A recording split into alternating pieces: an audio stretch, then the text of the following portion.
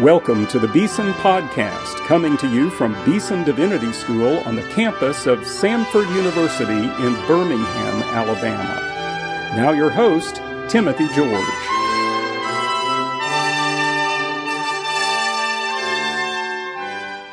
Welcome to today's Beeson Podcast. Well, this lecture we're going to hear today goes back to the early years of Beeson Divinity School. Beeson Divinity School was founded in 1988. This lecture was given at Beeson in 1993, just 4 or 5 years after we began the school. It's one of our biblical studies lecture series, and the speaker was Dr. Gordon Fee. Gordon Fee is Professor Emeritus of New Testament at Regent College in Vancouver, British Columbia. He is a noted New Testament scholar from the Pentecostal tradition. He's published many books and articles and essays in the field of New Testament studies and New Testament criticism. You know, when I was writing my own commentary on the book of Galatians a few years after his visit with us, I had sitting on my desk Gordon Fee's commentary on 1 Corinthians. It was a model for me, and I recommend it to anyone. One of the great commentaries on 1 Corinthians I have ever read. Well, his lectures here at Beeson were entitled God's Empowering Presence, the Spirit, the Holy Spirit in Paul's Theology. Let's go back to Beeson Divinity School in the early years of our history in 1993 and listen in to Dr. Gordon Fee speaking on God's empowering presence. Dean George, distinguished faculty, students and friends of Beeson Divinity School, let me begin by thanking you for the invitation to deliver these 1993 Biblical Studies lectures. Your kind invitation gives me an opportunity to distill some of the concerns that have emerged over the past 3 years while working on the Spirit material in the letters of Paul. What I have to offer in these lectures is not something striking or new. Rather, it is an attempt to offer a perspective on what I think is a more central element in Pauline theology, especially his understanding of Christian life, than is often perceived. In the interest of time, therefore, let me plunge immediately into the matter at hand, the role of the Spirit in Pauline theology.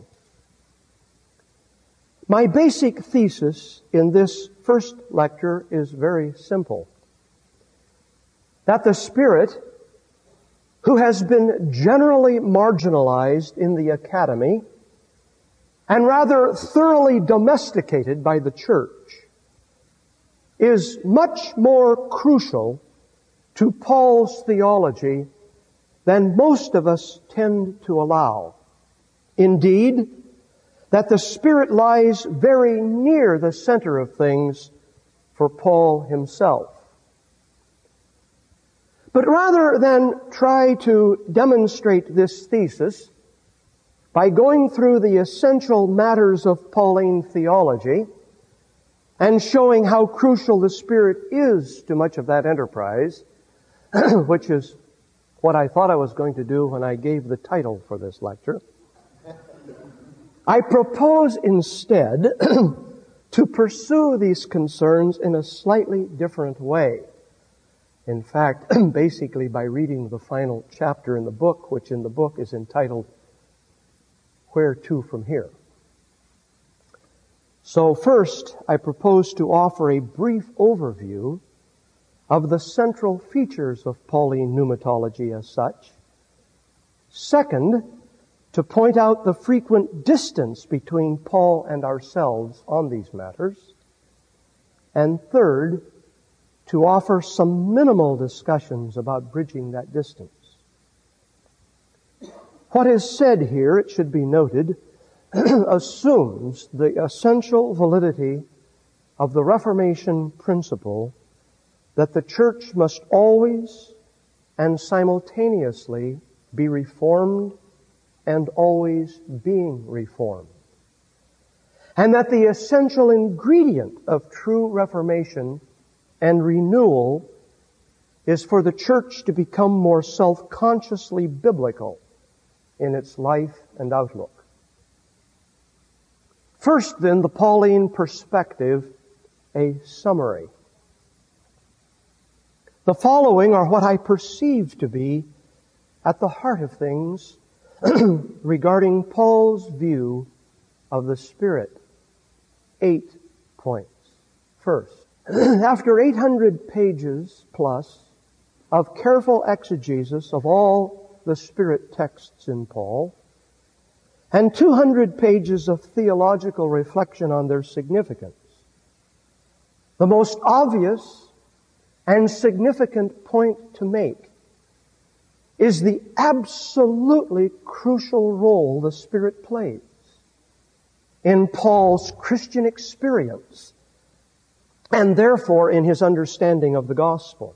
In the final analysis, there is no aspect of his theology, at least what is fundamental to that theology, in which the Spirit does not play a leading role. To be sure, the Spirit is not the center for Paul. Christ is, ever and always. But the Spirit stands very close to the center as the crucial ingredient of all genuinely Christian life and experience. For this reason, the Spirit, arguably, must play a much more vital role in our rethinking Paul's theology than tends now to be the case. I simply point out 570 marvelous pages on Paul in Ritterboss's outline of Paul's theology with less than 10 pages on the Spirit. And I ask, did he ever read Paul? Second, crucial to the Spirit's central role is the thoroughly eschatological framework within which Paul both experienced and understood the Spirit. The Spirit had played a leading role in his and others' eschatological expectation. Along with the resurrection of Christ, therefore, the outpoured Spirit was the primary cause of Paul's radically altered eschatological perspective. On the one hand, the coming of the Spirit fulfilled the Old Testament eschatological promises, the sure evidence that the future had already been set in motion. On the other hand, since the final expression of the eschaton had not yet taken place, the Spirit also served as the sure guarantee of the final glory. Evidence of the future, guarantee of its final consummation. Think only of the pregnant images of the Spirit as the down payment, or the first fruits, or as the divine seal upon our lives for the day of redemption. It is quite impossible to understand Paul's emphasis on the experienced life of the Spirit apart from this thoroughgoing eschatological perspective that dominated his thinking.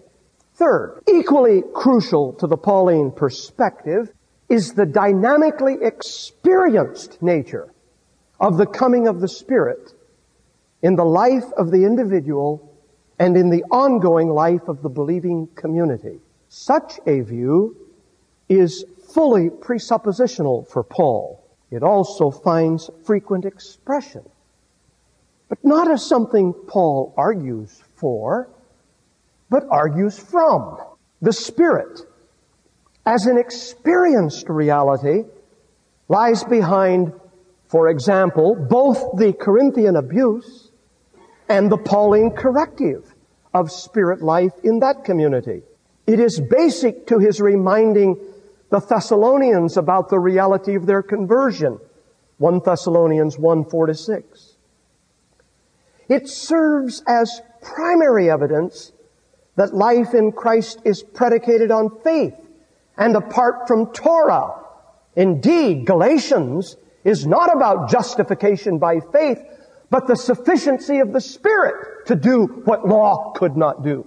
The Spirit as an experienced reality is the presupposition lying behind the apparently corrective imperatives of 1 Thessalonians 5:19-22. It serves as corroborating evidence of Paul's own apostolic ministry, 1 Corinthians 2:4 and 5, Romans 15:18-19. It is the predicate on which Paul can argue for the sufficiency of life in the Spirit, Galatians 5:13-6:10. And it is essential to his reminder to Timothy to fan Spirit life into flame for the necessary power and courage for ministry in Ephesus. 1 Timothy 1:18, 2 Timothy 1:6 and 7. Both Paul's explicit words and his allusions to the life of the Spirit everywhere presuppose the Spirit as an empowering, experienced reality in the life of the church and of the believer. 4. Related to the crucial eschatological framework are several converging items which demonstrate that for Paul, the experience of the eschatological Spirit meant the return of God's own personal presence to dwell in and among His people. The Spirit marks off God's people corporately and individually as God's temple, the place of God's personal dwelling on earth. Brought together here in terms of fulfillment are first the presence motif itself, inherent in the Old Testament tabernacle and temple. Second, the presence motif understood in the Old Testament in terms of the Spirit of the Lord. Isaiah 63, Psalm 106:33. And third, the promised new covenant of the Spirit from Jeremiah and Ezekiel, wherein the Spirit would indwell God's people and cause them to live and to follow in God's ways. Paul not only sees these themes as fulfilled by the gift of the Spirit, but also understands the Spirit as God's own personal presence. This best accounts for Paul's general reluctance to refer to the Spirit with impersonal images. To the contrary, he regularly refers to the Spirit's activity with verbs of personal action, used elsewhere of God and Christ. The Spirit is thus the Holy Spirit of God and the Spirit of Jesus Christ. The way God is currently present with and among His people. 5. In this vein, it is also important to note how absolutely fundamental to Pauline theology are his Trinitarian presuppositions, although that is neither his language nor his major focus. What makes this presuppositional for Paul, without his ever discussing it as such, are the fourfold and thoroughgoing realities. First, that God is one and personal. Second, that the Spirit is the Spirit of God and therefore personal. Third, that the Spirit and Christ are fully divine. And fourth, that the Spirit is as distinct from Christ and the Father as they are from each other. This modification of Paul's understanding of the one God lies behind much that makes his soteriology dynamic and effective. Sixth, Paul's Trinitarian understanding of God, including the role of the Spirit, is thus foundational to the heart of his theological enterprise, namely, salvation in Christ. Salvation is God's thing from beginning to end. God the Father initiated it, in that it belongs to God's eternal purposes, has its origins in God, and has God as its ultimate goal. 1 Corinthians 8:6. And it was set in motion by His having sent both the Son and the Spirit to accomplish it. Galatians 4:4-7. Christ the Son effected eschatological salvation for the people of God through His death and resurrection. This, of course, lies as the central feature of all Pauline theology. But the effectual realization and appropriation of the love of God as offered by the Son is singularly the work of the Spirit. So much is this so that when Paul reminds believers of their conversion experience or of their present status in Christ, he almost always does so in terms of the Spirit's activity and or presence. There is no salvation in Christ which is not fully Trinitarian in this sense.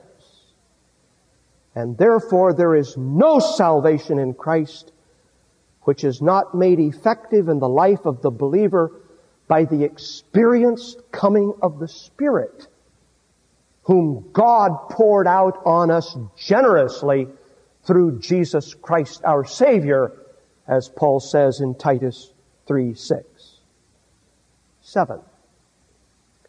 But despite his key role in the realization of salvation in Christ, the Spirit's major role in Paul's view of things lies with his being the absolutely essential constituent of the whole of Christian life, from beginning to end. The Spirit thus empowers ethical life in all of its dimensions, personal, corporate, and in the world. Believers in Christ, who for Paul are Spirit people, that's my translation of hoi pneumatikoi, not the spiritual ones, but Spirit people. First and foremost, they are variously described as living by the Spirit, walking in the Spirit, being led by the Spirit, bearing the fruit of the Spirit, sowing to the Spirit. Ethics for Paul is likewise Trinitarian at its roots. The Spirit of God conforms the believer into the likeness of Christ, to the glory of God. The Spirit is therefore the empowering presence of God for living the life of God in the present.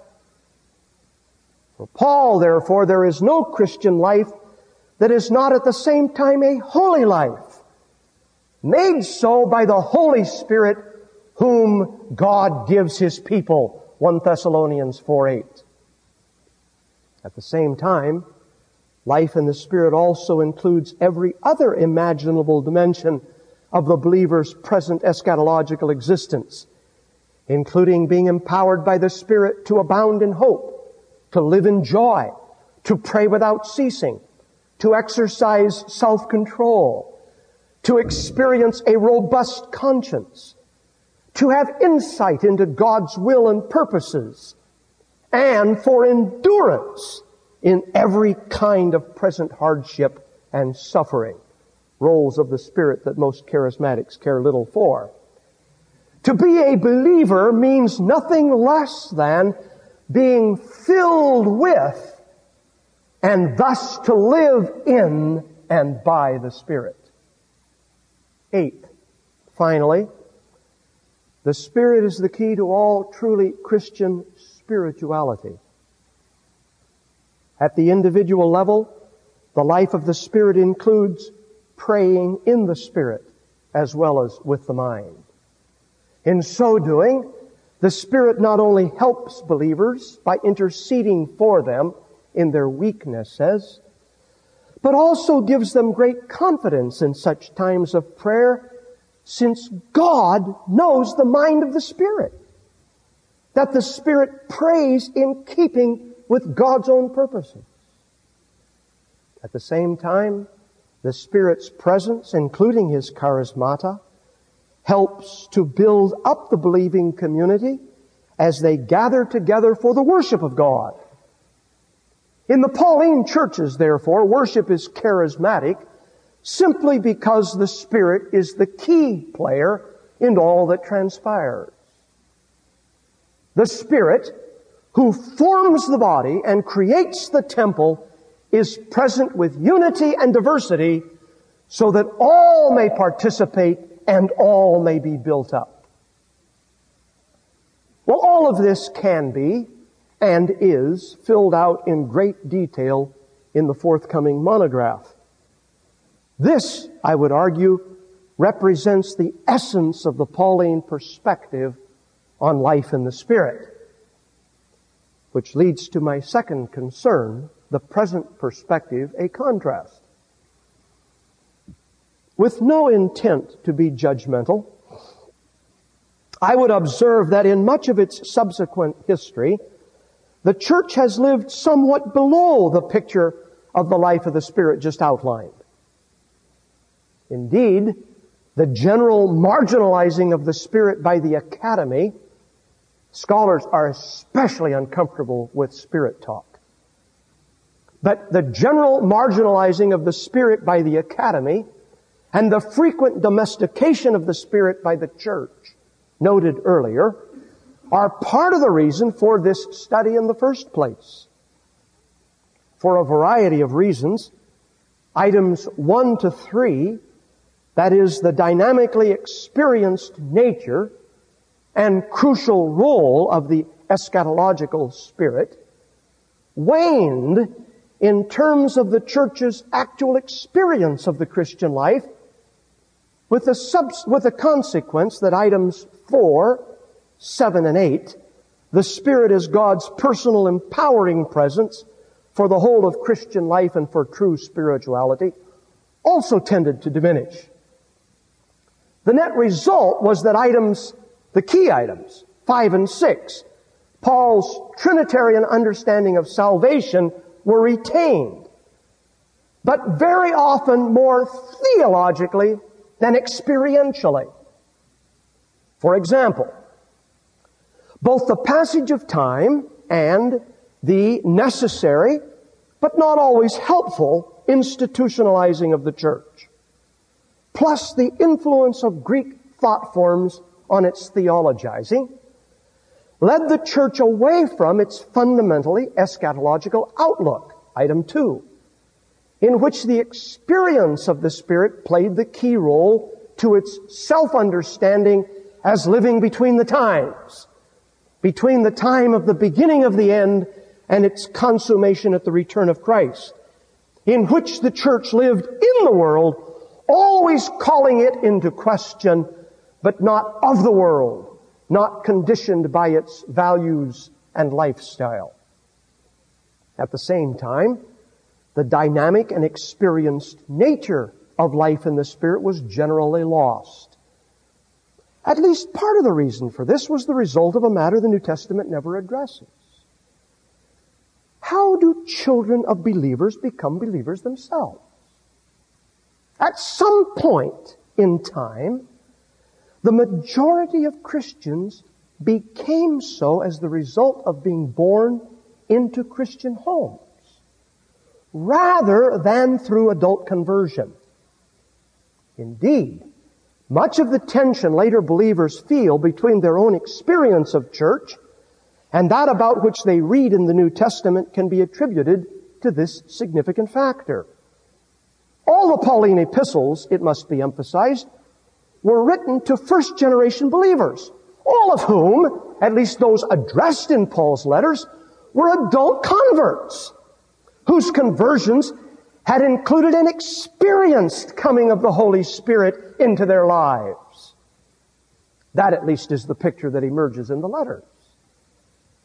But what happens to this experienced conversion attended by the Spirit for children born and raised in the homes of such converts? As much as anything, this probably accounts for the subsequent loss of the experienced nature of the life in the Spirit, and for the general marginalizing of the Spirit in the later church. Again, this is not intended to be a judgmental picture, nor do I suggest that it is true at all times and in all places. But it is of some interest that the subsequent study of church history by the church itself has far more often been a history of the institution than of the life of the Spirit in the community of faith as it lived out its life in the world. What was not lost in all of this, of course, was the doctrine of the Spirit, with its properly biblical understanding of the Spirit in personal terms, number 4, which led to the more formal creedal expression of the Trinitarian implication of the Spirit's presence in the Godhead, number 5, and therefore of the Spirit's essential role in one's becoming a child of God, number 6. Related to this development is both the joining of the reception of the Spirit to water baptism and the probably eventual practice of baptizing infant children born into Christian homes. That is, the moment the Spirit is tied to water baptism, and then the majority of children are baptized and therefore assumed to receive Spirit at baptism, the Spirit obviously can no longer be perceived as dynamically experienced, although He was still the key factor in a theology of salvation. The general loss of the dynamic and experienced life of the Spirit at the beginning of Christian life also accounts for the frequent malaise and unfortunately all too frequent anemia on the part of the individual believer through much of the church's later history.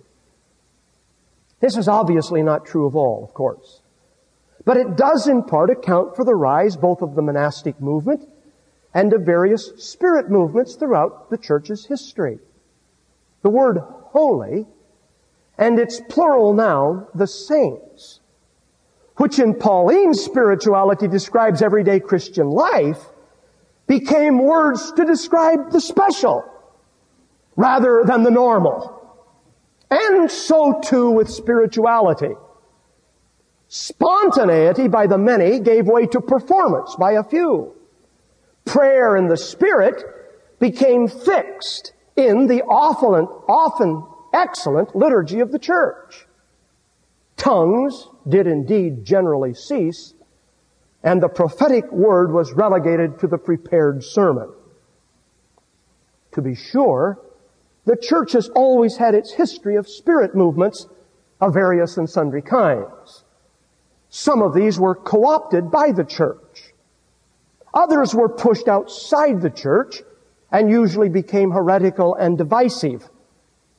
And still others became reform movements within.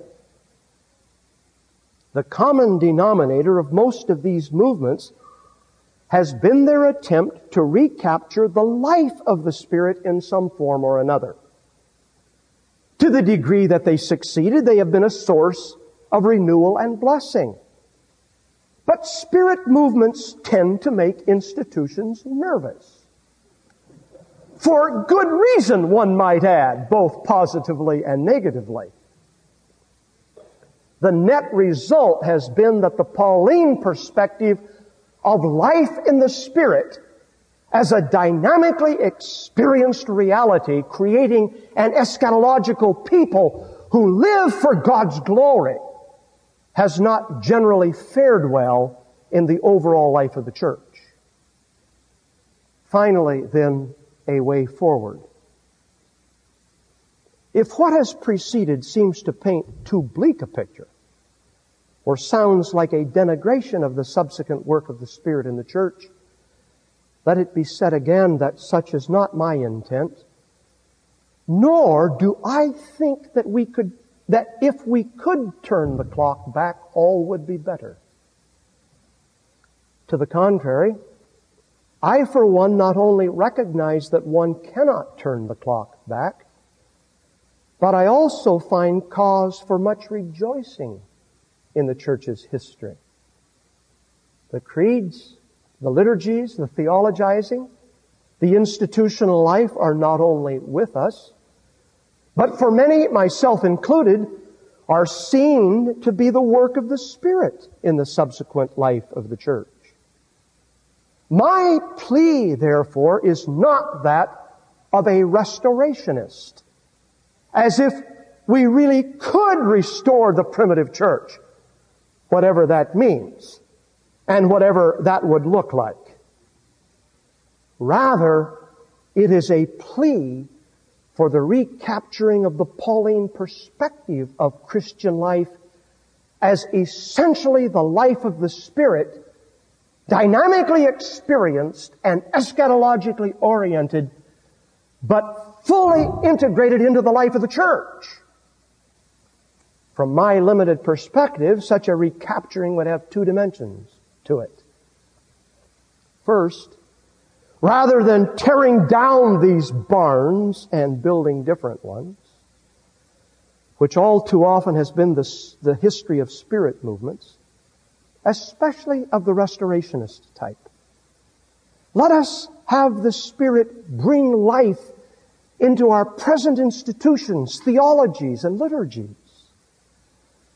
The Spirit not only inspires a new hymnody in every renewal within the church, but makes the best of all former hymnodies come to life with new vigor. Can these dry bones live? The Lord asked the prophet. You know, he replied, and then watched as the Spirit brought life to what was already there.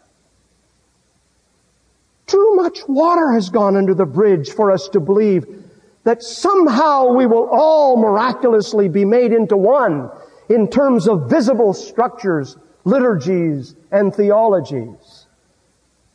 But time and again, when the human factor is not getting in the way, the Spirit has given God's people a greater sense that they indeed are one across confessional lines. The church is with us. Indeed, we are it in its present shapes and structures. May the Spirit of the living God be poured out upon us afresh for life in the present world until Christ comes again. Second, a genuine recapturing of the Pauline perspective will not isolate the Spirit in such a way that spiritual gifts, so-called, and spirit phenomena take pride of place in the church, resulting in a church that is either charismatic or otherwise. Rather, a genuine recapturing of the Pauline perspective will cause the church to be more vitally Trinitarian, not only in its theology, but in its life and spirituality as well. This will mean not the exaltation of the Spirit, but the exaltation of God. And it will mean not focus on the Spirit as such, but on the Son, crucified and risen, Savior and Lord of all. Ethical life will be neither narrowly, individualistically conceived, nor legalistically expressed, but will be joyously communal and decidedly over against the world's present trinity of relativism, secularism, and materialism, with their thoroughly demonizing and dehumanizing effects. And the proper Trinitarian aim of such ethics will be the Pauline one. To the glory of God, through being conformed to the image of the Son by the empowering of the Spirit. In such a recapturing of the dynamic life of the Spirit, there will also be the renewal of charismata. Not for the sake of being charismatic, but for the building up of the people of God for their life together in the world. What must not happen in such a renewal is what has so often happened in the past.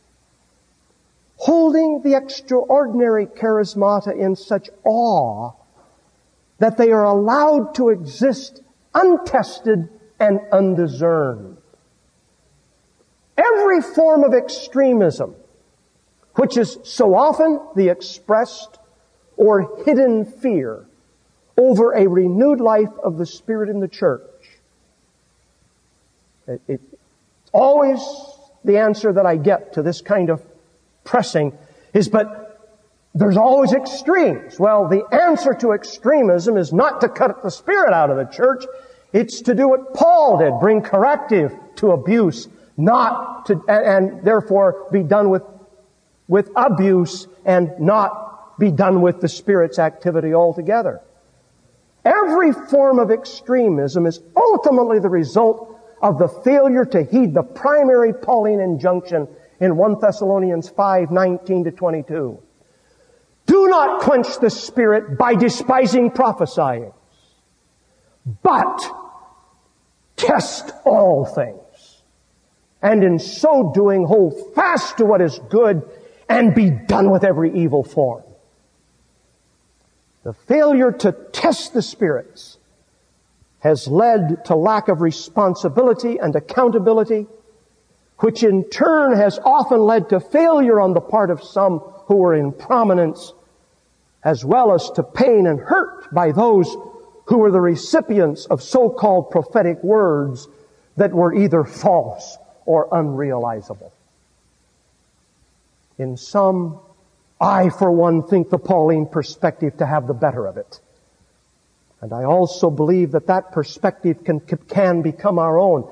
Dare I say, must become our own, if we are going to make any difference at all in the so-called post-Christian era. But this means that our theologizing must stop paying mere lip service to the Spirit and recognize His crucial role in Pauline theology. And it means that the church must risk freeing the Spirit from being boxed into the creed and getting Him back into the experienced life of the believer and the believing community. Perhaps the proper way to conclude this lecture, as I conclude the book, is with prayer. In this case, with the aid of earlier Spirit-inspired prayers. The first is from the Psalter, expressing the longing of those who already know God, who long to know Him more and better. It assumes the posture of the first and third Beatitudes. Blessed are the poor in spirit. Blessed are those who hunger and thirst for righteousness. But it is expressed in the passionate language of the soul that knows it has a God-shaped space within, which desperately needs God to fill it with Himself. Psalm 63:1. O God, You are my God. Earnestly I seek You. My soul thirsts for You. My body longs for You in a dry and weary land where there is no water. The second is the prayer of Moses, which is very close to the surface of Paul's understanding of the Spirit as God's empowering presence. Here is that cry of desperation that should mark church and believer alike, who live as God's redeemed and redemptive people in the post-Christian era that marks the turn of the centuries and millennia. If Your Spirit does not go with us, do not send us up from here. How will anyone know that You are pleased with Your people unless You go with us? What else will distinguish Your people? from all the other people on the face of the earth. And finally, from Samuel Longfellow's hymn, which expresses at the individual level what should perhaps most characterize the nature of our prayer for life in the Spirit. Holy Spirit, all divine, dwell within this heart of mine. Cast down every idol throne.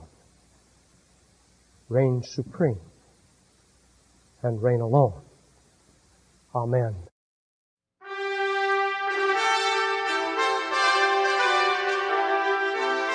You've been listening to the Beeson Podcast with host Timothy George. You can subscribe to the Beeson Podcast at our website, BeesonDivinity.com. Beeson Divinity School is an interdenominational evangelical divinity school training men and women in the service of Jesus Christ. We pray that this podcast will aid and encourage your work, and we hope you will listen to each upcoming edition of the Beeson Podcast.